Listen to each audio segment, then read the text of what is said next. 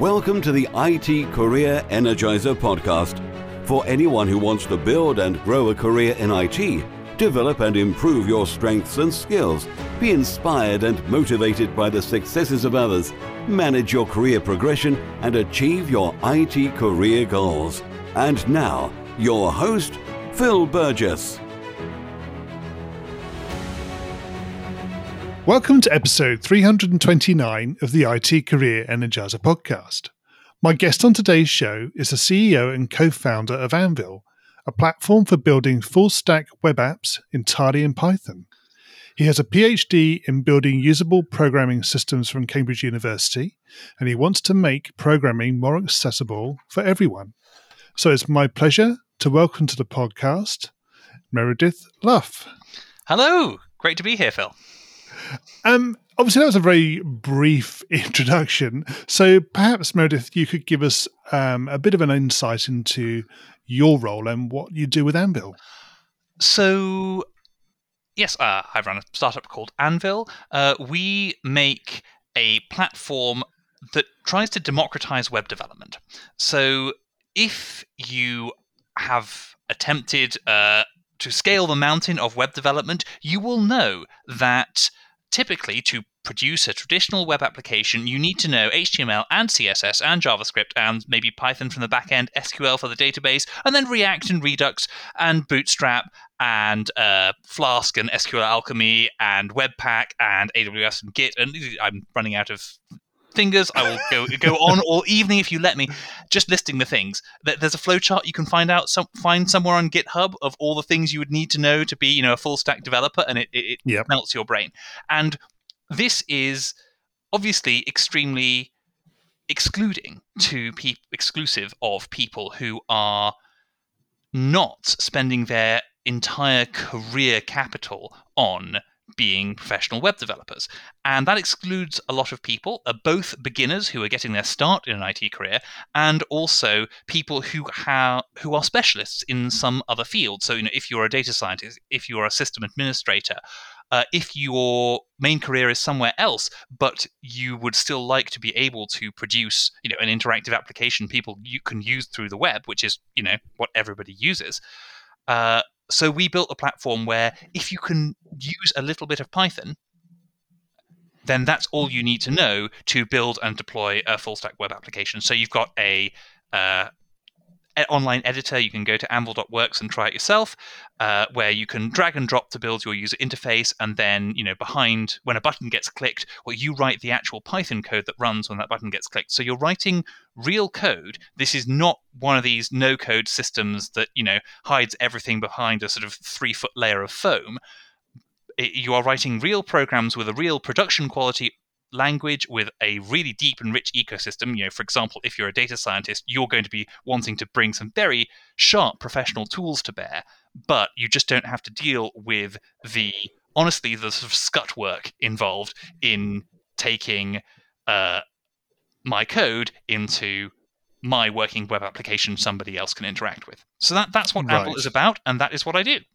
Okay. And in terms of the sort of the level of knowledge you need with, for example, Python, for it to be effective, how much is it that you need to have? So the wonderful thing about Python is that there is no single answer to that question, because the answer spans a range. Python, the language, it's a great example of this, because Python is the language that you will show to a kid who's just interested in starting out programming, maybe with something like a Raspberry Pi. Yep. And Python is the language that powers Instagram. And that's a pretty huge range. And the goal of Anvil is that if your Python skills are anywhere in that range, you will be able to do something useful. So we have some rank beginners who will start out and, being able to produce an if statement that does something different depending on what you've entered into a text box.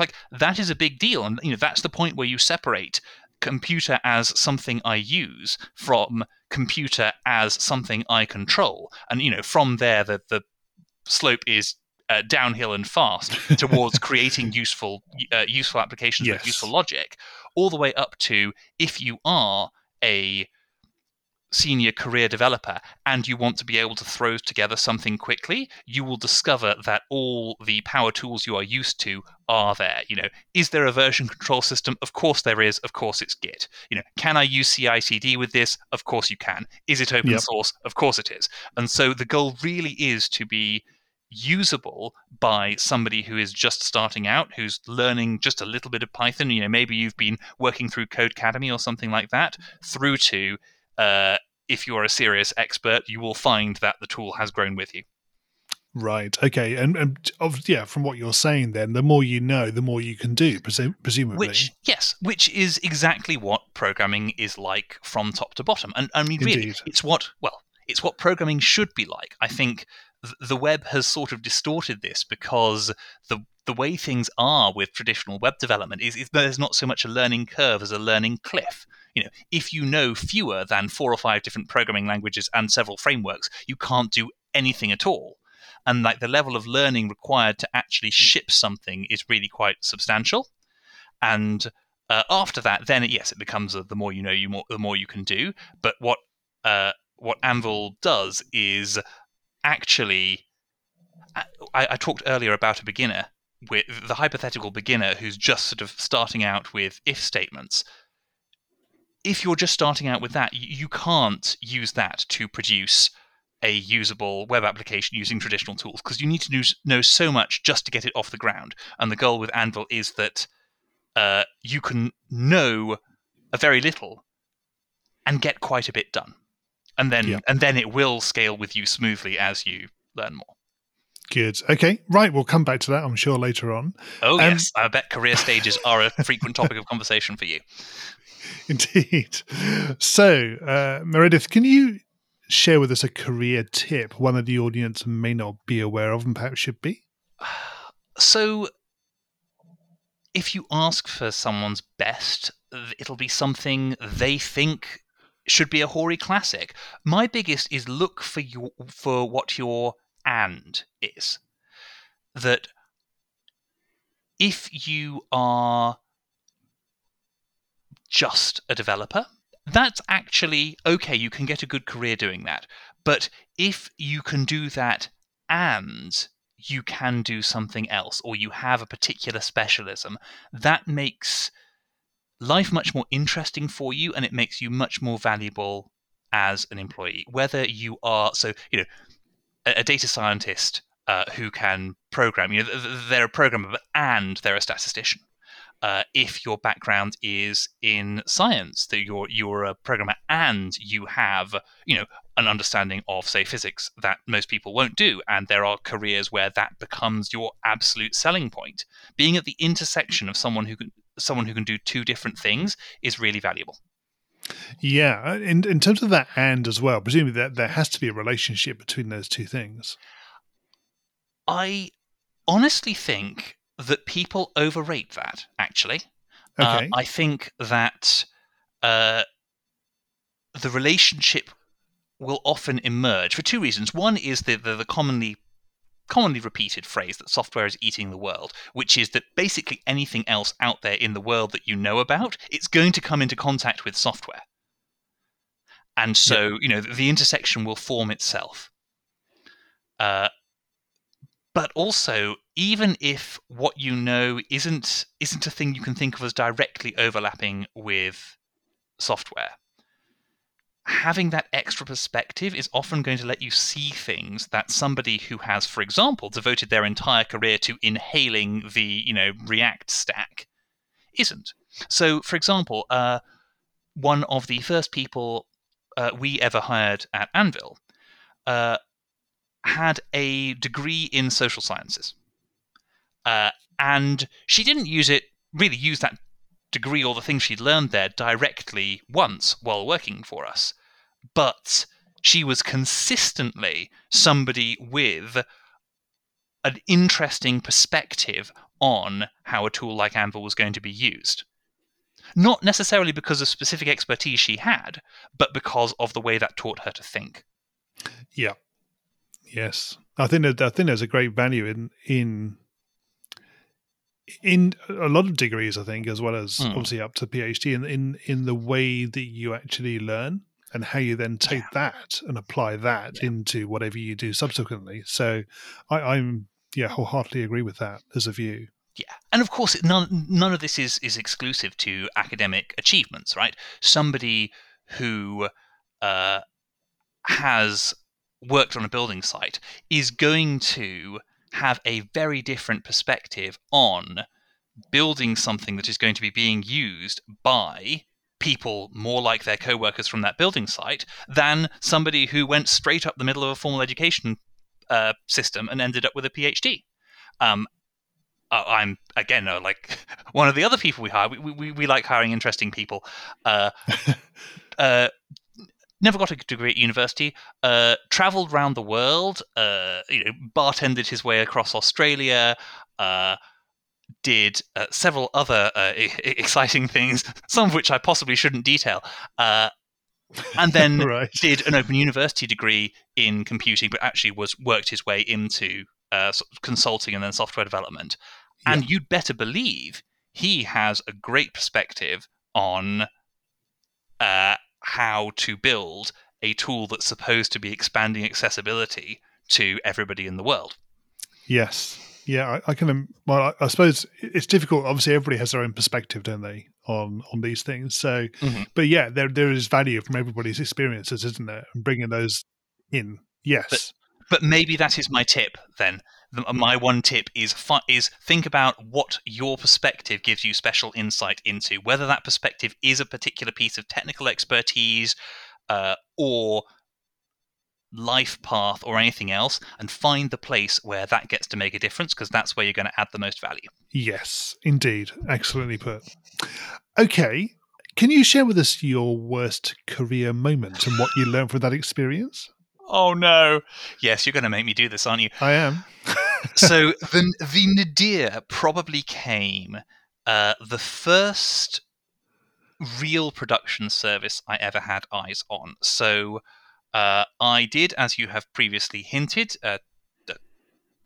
I did, as you previously mentioned, do a PhD, but while I was actually at university doing that PhD, I had a sort of side gig. I was working with a startup, the first startup I was ever involved in. And it was a mobile messaging service in the Philippines. It was great fun. I learned so much. But that was the first time I'd been the primary person responsible for maintaining a service that other people depended on. And it wasn't quite pre-AWS. I think we started before AWS was really a mainstream option, but AWS was just coming into its own, and we were using standard co-location stuff. And again, I had no battle-hardened experience driving production services. I had no idea what was coming when one day something just started going wrong. Things were mysteriously slow, and then things stopped altogether, and our database wouldn't come up. And long story short, we discovered that in our co-location facility, the physical machines we were running on had degraded hard disks.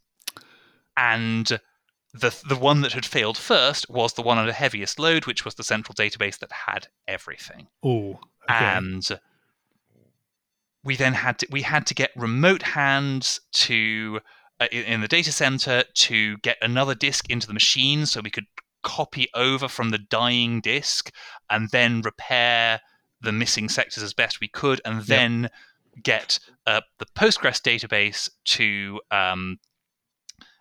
repair its to repair things that problems that caused in the database. The backups were, of course, on another disk that was also failing and not copying off. Dear. And from the moment this outage began to the point where it finished with the entire service having been reconstituted on AWS, me having learned how to use AWS in that time, was about 72 hours. Okay. Mostly spent at the kitchen table in a shared student house, sort of drinking endless cups of tea and eating fast food while this thing was desperately trying to reconstitute this service that thousands of people were relying on. It was a messaging service. Yep. People were using this to contact their spouses and I don't know if you're familiar with the demographics of the Philippines, its main export is people. The users of this service were not, by and large, people who were texting their mates for a giggle. It was people who were working abroad, who were using, it was Yahoo Messenger back in the day, to message people back in the Philippines who then, again, this was before widespread mobile internet access, especially in poorer countries, were corresponding via this bridge that we were making via text message. So they'd get, so they'd get an IM over Yahoo. It would send them a text message. They'd reply by text. The message would go back to their spouse working as a maid in the United States. Yeah. And all these users were unable to use our service, unable to communicate, while this rebuild of this thing that had completely, blindsided me on an ordinary Tuesday morning, that was pretty bad as moments in a career go. Yes. So how successful was the recovery? The recovery was complete. I learned some information that's been squirreled away in the back pocket and has once or twice come out to save the day about how to nurse an extremely sick Postgres cluster back into health. Yep. And believe it or not, the business survived. We took a hit. A bunch of people cancelled their subscriptions. We issued an awful lot of refunds, but people still needed what we were providing, and the business survived, and indeed continued growing. I'm astonished they forgave us, but I'm very glad they did. Indeed. Yeah, and in terms of what you took away from that experience, was there anything you took forward in terms of a learning? So a few things. One was I was never, from that moment, even though it was early days, I was never one of the people who doubted the value of cloud on demand versus hosted service on demand, because even if the latencies of the latter to get something set up are just a couple of hours, that is a couple of hours that you sometimes really don't have, and being able to drive this stuff instantly was very, very important. I learned a bunch of technical information about things to always watch out for if you are running on real hardware, and things you should have monitoring alerts on. Yes. And I think it was also, as they say, character building. It did sort of prepare me for a world in which, to quote Brian Cantrell, who is an amazing speaker, and you should go find his talks on YouTube, production is war. Things are going to come at you out of the corner of your eye when you are not expecting it if you are running a production service like that. And it sort of, it set my bar for how bad things could get, and made me a lot more chilled when dealing with production incidents in the future. Yes. Good. Okay. And maybe something a little bit more positive. Can you tell us about your career highlights so far? So I would have to say that the highlight of my career has been starting and building Anvil. The point where it went from a problem that, so my PhD is in building usable programming systems. Yeah. I have a friend called Ian. I've known him since we were 18. His is in human-computer interaction.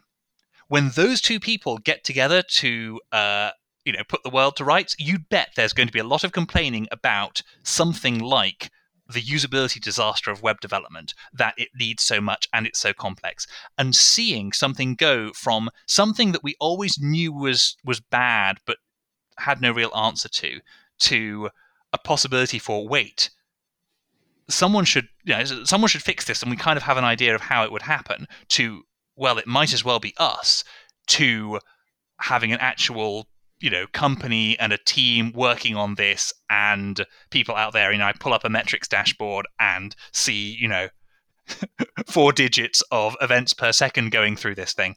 It's been incredible. Just building something speculatively with your own 2 hands, and then seeing it out there being really used by real people who are getting real value from it is, that's the best feeling ever. Yeah, exactly. Yeah. I'm afraid I'm not going to narrow it down to a period of a few days, but the process of building Anvil has got to be my highlight. Sure. No, that's quite understandable. Yes. Okay. Meredith, can you tell us what excites you about the future of the industry and in particular careers in IT? So, about the future of the industry, I think that the great and most exciting thing about the industry today is that with the proliferation of things like cloud services and things like the endless variety of web frameworks,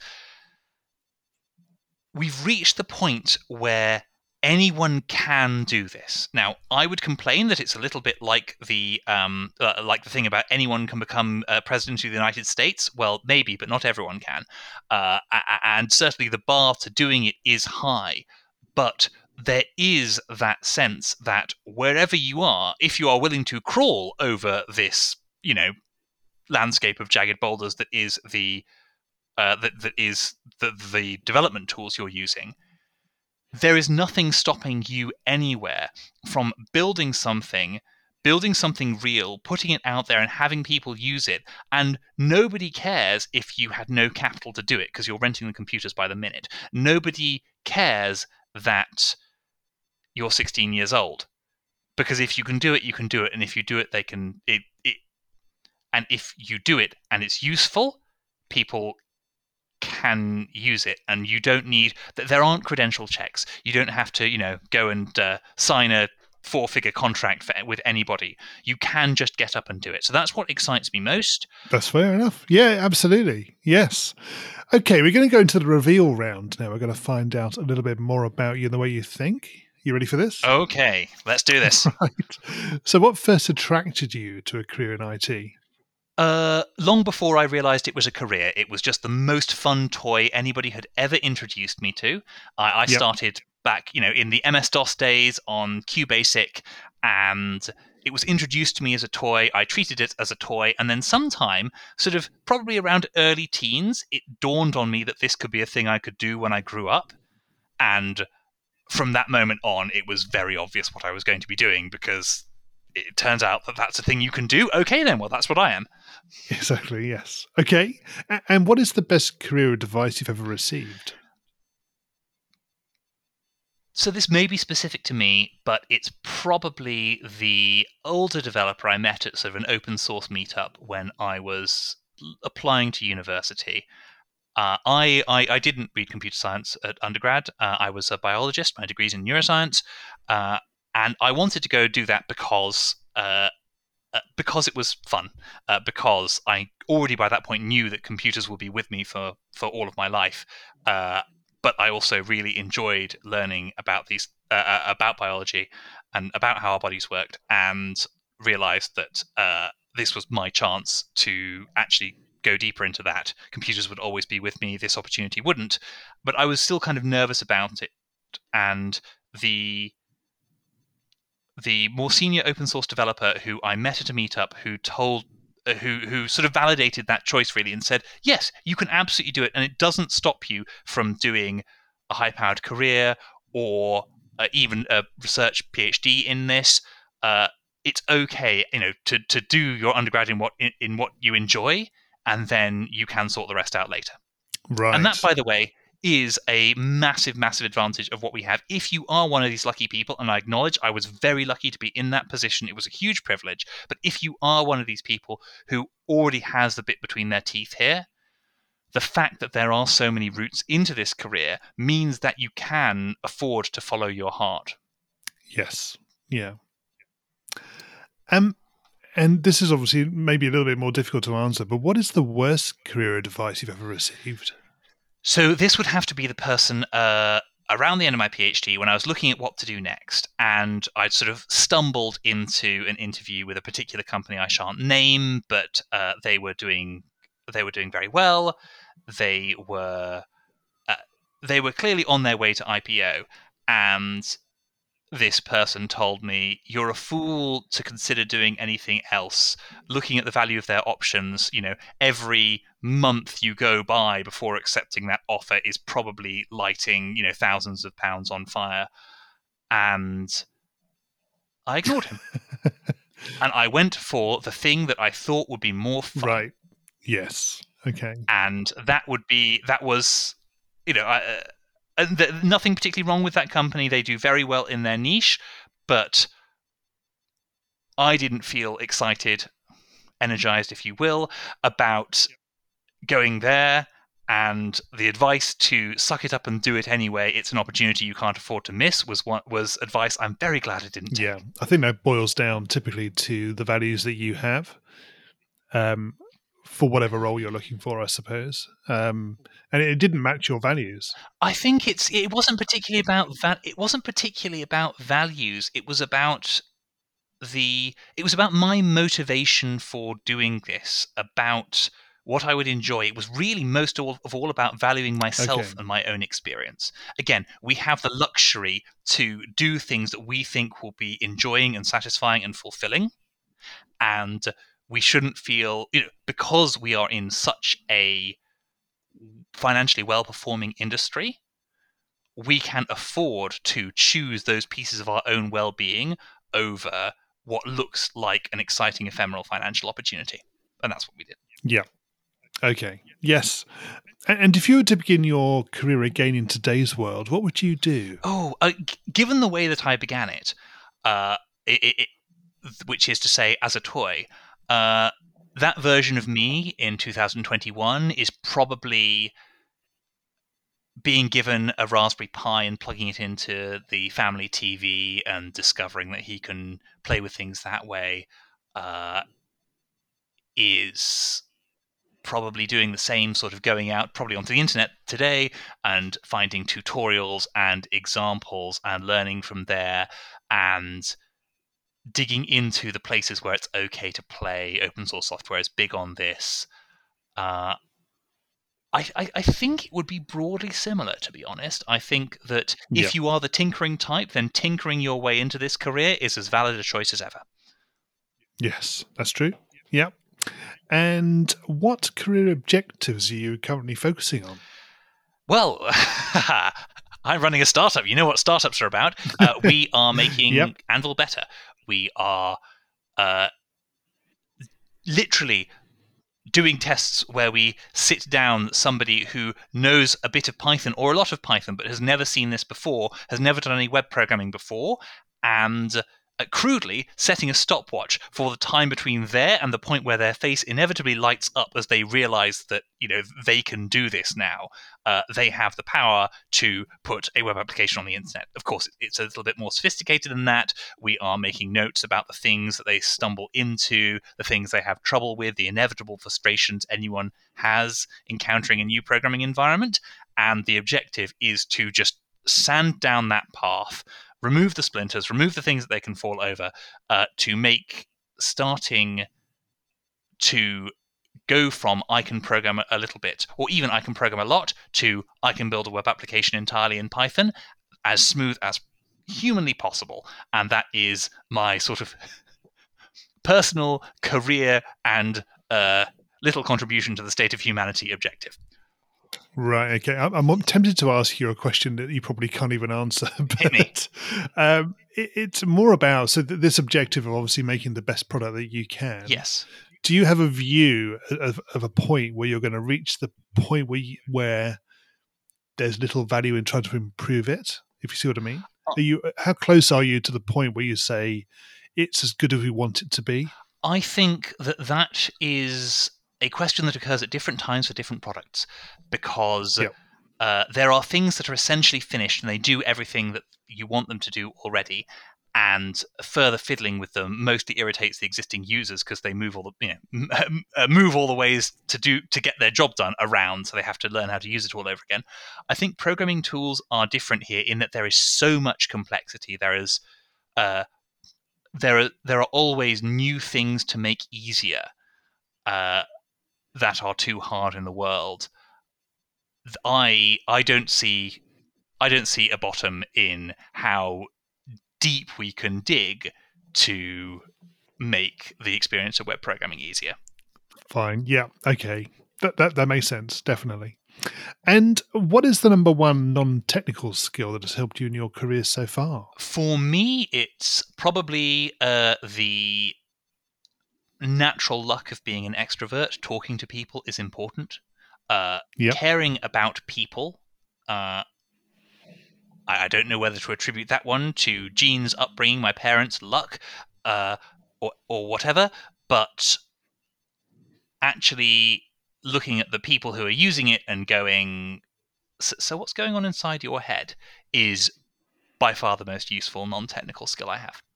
And by the way, that is very much not confined to people who are using the things you build.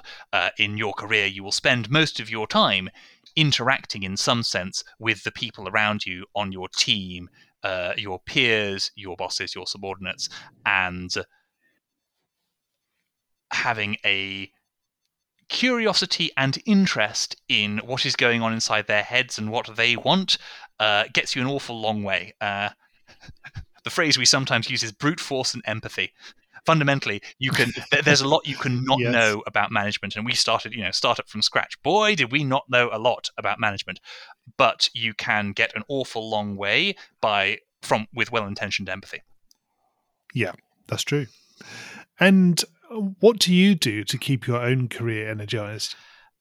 I mean, other than running a startup. Well, I was about to say, if running a startup and simultaneously breaking new technical ground in an area that you personally deeply care about isn't energizing, then maybe this isn't the career for you, because I love it. Probably. Yes, exactly. That's fair enough. And what do you do in your spare time, assuming you have some, away from technology? We really make a point of having some, and we make a point of leading by example that everybody else in the company has some as well, because you're no good to anybody burnt out. And as you may have noticed as a theme from this, we are, you have one life and you are here to enjoy yourself. And working hard does not mean flogging yourself to death. So yes, absolutely. Time away from technology is a thing that exists. I fly airplanes. So I learned to fly. That was what I spent the proceeds of the Filipino startup I worked on during my PhD on. Right. Okay. Which is enormous fun. That was something I've wanted to do since I was very, very, very small, and it turns out that little boy Meredith had exactly the right ideas. Well done him. It really is enormously fun. The other thing I do is I dance. So I did ballroom and Latin at university. I used to compete with a formation Latin team. Now it's much more social, but obviously that's not really a particularly popular pastime during a pandemic for some reason. So that one's kind of on hold. Yes, understandable. Yes, I think you've got to be a particular type of person, I think, to want to be to learn to fly or be a pilot. Definitely. I mean, yes, but I do think the sort of person is the sort of person who wants to. Yes. This is something that, people who don't work in IT will often think about our careers. It's like, that sounds deathly dull. Congratulations, you sound like somebody who wouldn't enjoy doing what I do. Don't. But, for the people who enjoy it, it is obviously fun. I do think it teaches you a lot about your own cognitive processes, though, and your human fallibility, because so much of it is about how you make decisions under pressure or under stress, or while there's lots of input to accumulate. And obviously that doesn't happen most of the time, but you want to hone those skills so that you can when it does.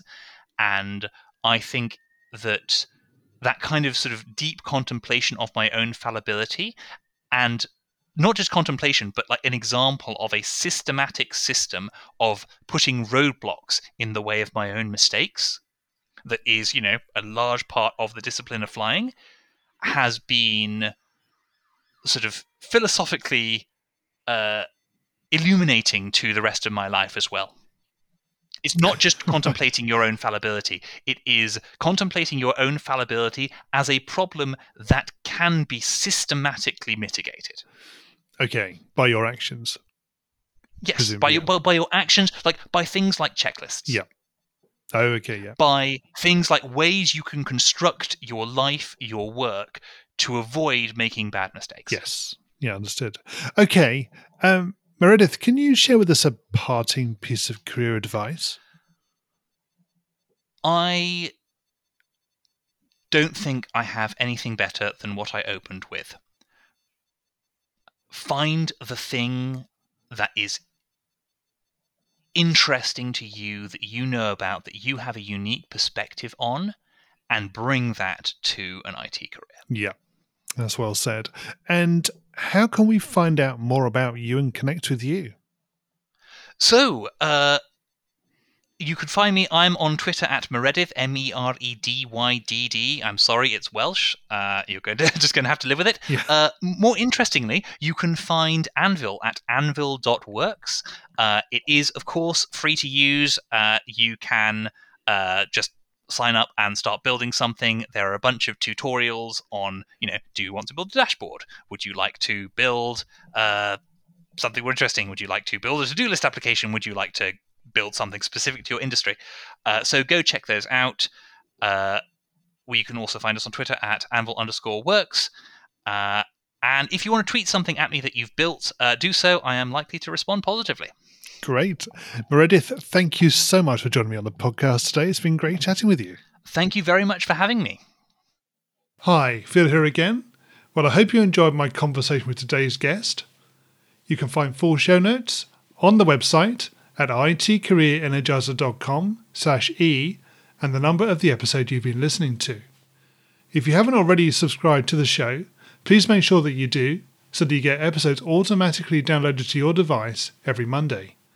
Thanks for listening and have a great week. Thanks for listening to the IT Career Energizer podcast. To find out more about building a successful career in IT, visit itcareerenergizer.com.